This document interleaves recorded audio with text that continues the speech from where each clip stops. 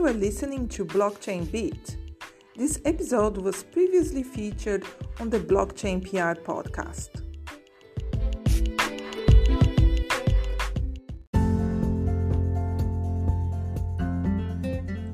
Hi there, my name is Ana Paula Picasso and you are listening to the Blockchain PR podcast. In this episode, me and Rikard Hjort talked about what formal verification is and how smart contracts gave a new lease of life to formal verification. Rikard is a student of computer science at Chalmers University in Gothenburg, and he also works for Runtime Verification, a software company focused on verification-based tools. I got in contact with you, or actually when I wrote the article for Coin4Many about Tezos, how more companies are using Tezos blockchain for their security tokens. That's what the formal verification comes in, that Tezos use formal verification. We could go right into what formal verification is, and then we can talk about the company you work for. What's the name again? Runtime Verification. Runtime Verification. And how you got involved with these guys. What is formal verification? Yeah, so formal verification, well, it's obviously a term with two parts. And the parts are formal and verification. And verification is something that a lot of software enterprises deal with. Like they have a verification department, they might have testers, someone basically checking when the software rolls out the door of the software factory that it actually does what it's supposed to, right? If software was built to a specification, then they check that it actually, satisfies that specification. And the way you usually do that is by a whole bunch of tests, but you can do it in many, many different ways. And the second part of the word is formal. And that actually refers to formal logic or math. So the idea is, instead of doing a bunch of testing, what you do is you treat your program as math, and then you start proving things about the program. So instead of testing that your program does what it's supposed to, you try to prove. So one example could be that you have a smart contract, an ERC20 contract, and let's say you want to prove that. One thing you obviously want to prove is like when I invoke the transfer function, the total amount of tokens in the contract is going to be the same before and after I do the transfer. So I don't accidentally delete tokens, and I don't accidentally mint tokens by doing a transfer, for example. And you can do that by testing a bunch of edge cases, or you can do it by proving it can never happen, that the amount of tokens change. And so that's the idea behind formal verification. You verify programs, but you do it by formal methods. And that might sound straightforward, sort of like, you do math, you do a proof. There are a lot of pitfalls. So what are the pitfalls? Well, one thing is that a really hard thing is writing a good specification, right? Like if you want to say exactly what your program does, like a full formal specification, you want to describe your program exactly in a formal mathematical way. Essentially, you're almost bound to be writing as much as the entire code of your program, because a program really is just a long mathematical description of exactly what kind of behavior you should see for any given output or any given. So what you do is that you write, it's sort of like tests. You write specifications that are less general. You don't describe the program perfectly. You describe things like what I just said, that if I invoke transfer, the amount of tokens aren't going to change. The second thing is that also relates to writing specifications is that express properties in a sort of formal way. And that usually means you have to make certain assumptions of the state before. You can quite easily assume things that don't that aren't really true. You can misunderstand the intended functioning of the program and so on. So it's you have to be really careful when you write the specification, and you have to really think about what you prove it. Like if I prove that the amount of tokens in a contract don't change after invoking transfer, but I do that assuming only that, the amount of tokens are below a certain number, then my proof might not be super useful. And I probably shouldn't trust it. Going back what you said in the beginning, the firmware verification, you don't have to spend a lot of time doing testing your software. But don't you think the advantages make up for the pitfalls, like you said? So don't you think firmware verification is still the way to go? Yeah, I definitely think so. I just mean to say that when you talk about formal verification, it's like anything. It's harder than it sounds in the original pitch sometimes, and you kind of have to know what you're doing. So it's ideally we want to put formal verification into the hands of every developer, and there's a bunch of projects on this. We have a project for doing that and making things as automatic and helpful as possible. But definitely, I think formal verification is the way to go, at least for smart contracts. I mean, if you're writing a web app, it might not really be worth it, because what you said before is like, well, this is easier because you don't have to write a bunch of tests. You just have to write one proof. That's true in theory. But in practice, formal verification is time-consuming and requires some expert knowledge. So writing a bunch of unit tests or even like property-based tests, like quick check tests, are usually easier for the average developer or the average development team if you don't have the expertise to do formal verification. And even then, it's kind of time-consuming. But the time put on it, is it worth it? Because you can see, value for money, time for money. You can probably spend a lot of time in the beginning, but then it goes well. Yes, exactly. And I mean, the thing is, formal verification, I think, has its niche.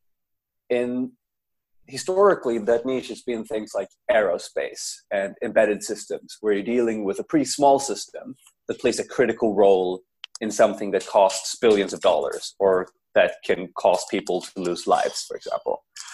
With the advent of smart contracts, we now have... Hold on, go back a little bit on that. Aerospace. Yes.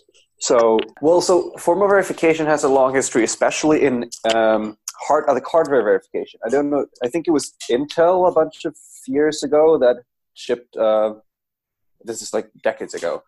That shipped a processor that had an error when it computed floating points or something, and they had to recall all these processors. So for the last 30 years, maybe. Formal verification has been pretty big in building hardware. You formally verify that your processor does the right thing, because you can't just redeploy a processor the way you can usually redeploy processor, for example, or hardware. It's usually a pretty small unit that you build once and then ship and can't really take back, and that can be pretty critical for a lot of use cases. And that means you have a now pretty high value for each hour of formal verification. And the same is often true for if you're doing embedded systems in aerospace. If you're sending a rocket out in space, you're putting up a satellite, and you have a small embedded unit that's running a big C program. You want to be sure that you didn't do too many silly mistakes in that C program. So one thing that runtime verification has is a product that goes over C program code and looks for any operations that may cause undefined behavior and those kinds of things. That would be my next question. What does runtime verification do? And how do you get involved with this guy? So I mean, runtime verification has been around for a long time. And has previously been based in the US? Yes, exactly. They're in the same area as the University of Illinois Urbana. I never remember the order of those. And it's been around for a long time. Used to be more working with places like NASA, Toyota, maybe Boeing, doing this is what I described, the more classical approaches or the classical niches for formal verification. So from 2017, smart contract platforms have been coming up in a big way. We've seen Ethereum that's launched in 2015, I think, and but you also have things like Cardano and Algorand, and basically you saw the blockchain space explode. And exploded, and what I mean is it became huge. All of a sudden, a lot of money was being controlled by smart contracts. And smart contracts are very interesting because they actually share a bunch of the properties for the old niches of formal verification. Like you can't redeploy it, usually. A lot of money can hang on these lines of code. But even more so with smart contracts, there's like an adversarial aspect of this because the code is completely open to anyone. And if anyone can exploit it, they might be able to steal the money. I mean, in a self-driving car, for example, or your little embedded chip, it's very important that it doesn't fail, but the adversarial model isn't that bad. I mean, someone could be trying to hijack your car, but there's not that much obvious benefit immediately to anyone putting in the effort to do that. Whereas with a smart contract, anyone, anywhere in the world could inspect it, see that, oh, there's a bug here. If I exploit this bug, I can route all the money in this contract over to me. So there's a big incentive for people to go and look for these kinds of bugs and exploit them. So essentially, smart contracts make a very, very compelling use case for formal verification. I actually calculated this, that Maker, the DAI, the multi-collateral DAI, has, I think, as of a few days ago, $360 million locked in it. And if you only count the lines of code in multi-collateral DAI, like not the comments and everything, you come up to 1,351 lines of Solidity code. So we're talking about around $260,000 per line of code. Wow, there's a lot of money. Yes, exactly. And I mean, formal verification is sort of, I mean, lines of code is always not the best measurement for many things, but it's sort of a decent approximation saying like, well, you know, the formal verification effort kind of scales with the number of lines of code you have. Of course, it scales also, like, you know, with the amount of interconnection you have between modules and the complexity of your app. But I mean, in general, like a bigger system takes a longer time to verify. The diagrams over multi-collateral DAI, I mean, they look complex, but compared to like most software systems, it's really, really small. It's like 13 or so interconnected components. You're talking about 1,350 lines of code, like 2,500 or something, including comments.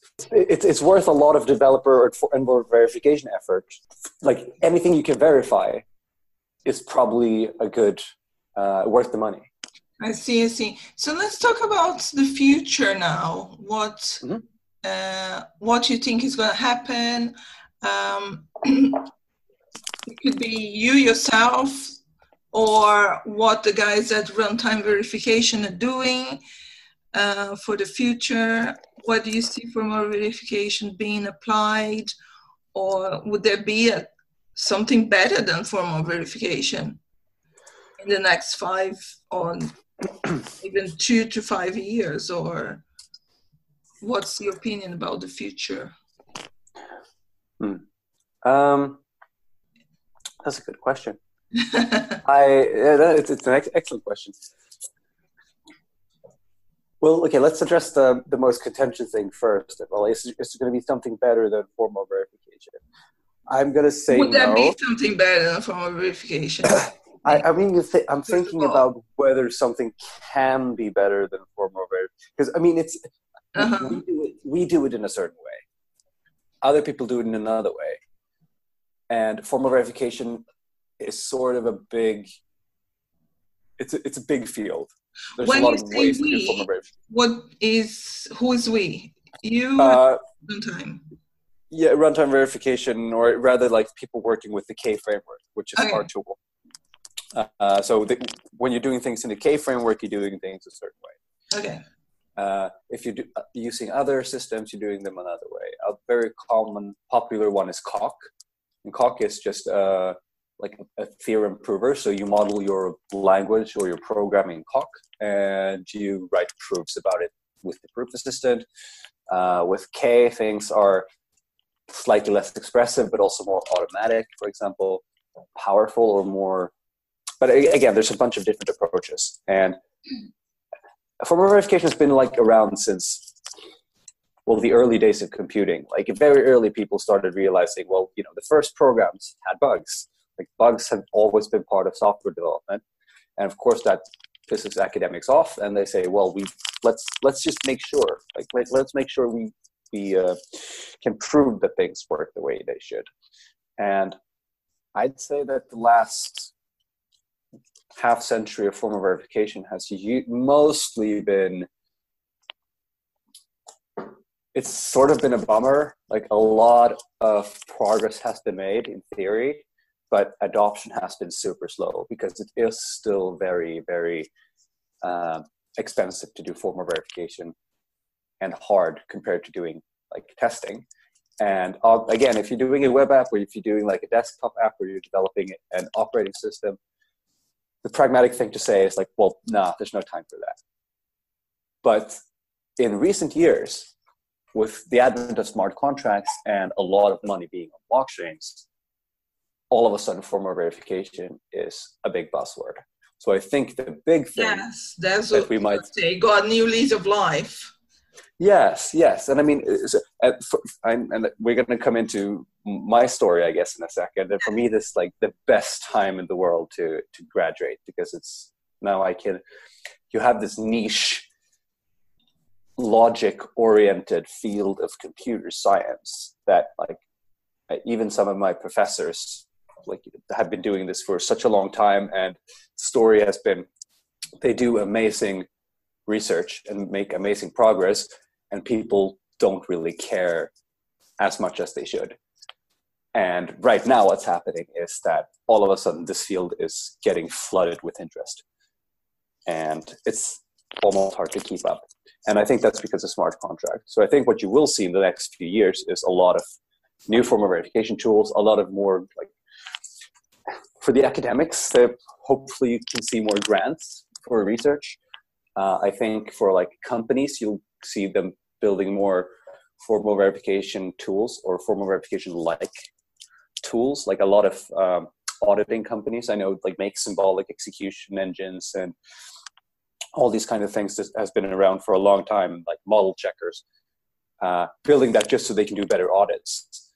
Because if you do an audit of a contract, you really want to make sure you're the audit company that catches the most bugs. And if you can build some nice tools that can help you catch a lot of generic bugs, then obviously you want that.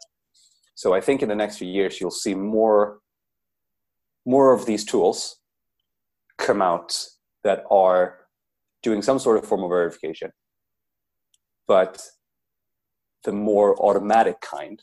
And I think you will see them built into the tools that developers use. Like the Solidity compiler recently added a model checking, a model checker. So it's just kind of, when you compile, it's just going to run for half a second or something and try to look for any ways that your code could ever reach a bad state, or like a state that you have marked unreachable. And it will report it to you if it finds that. And if it can't find anything in that time, then it's just like it's not going to tell you anything. So that's not complete assurance, but it's definitely an automatic formal verification tool that can help you catch some things. People already do that. Like people usually call these things just like static checking. Like you look at the program without running it. What they called again? You disappeared from me. Static checking. So people usually call this static checking. Just a way to analyze a program without actually running it. Okay. Yeah, because obviously if you try to prove something by running a program, the program could run forever. So somehow you need to take an approach that will let you not, loop forever or do infinite recursions and those kind of things. Is there anything else you want to add, Rikard? Something I haven't asked you? Well, important to talk about, we haven't talked about yet?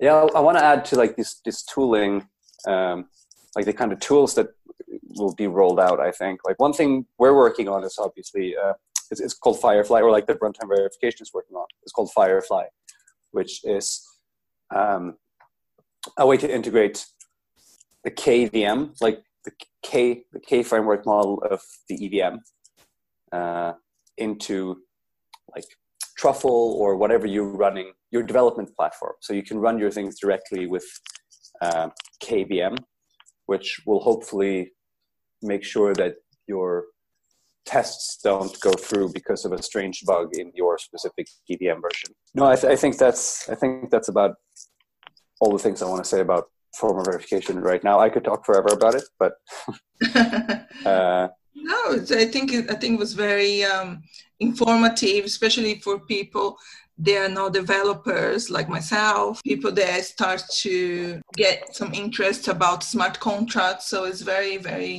was very useful. How did you get interested in formal verification, or was it something you always been interested? And how do you get into runtime verification? Well, so I was always like a bit of a math nerd, and I started studying computer science, and early 2017, I was studying in Japan, actually, as an exchange student, and I needed, some friends said Japan is cool, and I figured, yeah, I might as well go. It was I wanted to go study abroad somewhere, and I had a hard time picking a place, and I got some good recommendations, and I just went, and it's like, yeah, fantastic decision. Great place. I can imagine, yeah. So I got there, this is like mid-2017. Of course, blockchain was getting really big. I was starting to get interested in it. I knew about this. I had some basic understanding of Bitcoin, for example. Mm-hmm. But I needed to pick a research project while I was there. And so I decided to do something with blockchain, and I started to do like some theoretical work. I had a lot of friends in the blockchain scene, so I could ask them a bunch of questions. I was just doing what everyone does. I try to reinvent the wheel and build a voting system on blockchain, but I wanted it to be like, mimic the regular voting system as much as possible. Of course, that fell through because like the cryptography isn't ready for that. I was very ambitious, but anyway, I got very interested in blockchain. This was, of course, when things were blowing up. I kind of turned into the go-to guy around among the other exchange students to ask about blockchain. So people come up and say, "Hey, should I buy Ripple? Should I buy this?" Like, I obviously said, I don't know, but I can explain to you how the thing works, so you can do your own assessment. And then in 2018, I came back to Sweden, and now my friends that I studied with have started dispersing and getting jobs. So one of my friends were working at MakerDAO. So I went and talked to him, or I just met him and went for lunch and kind of asked him what he was doing. And he described his work, and that sounded awesome. And I said, "Oh, I want to go work there." And then we talked about our other friend. And I asked, "Oh, what is he doing now?" And I got the description that he is doing logic research, writing proofs, and getting paid.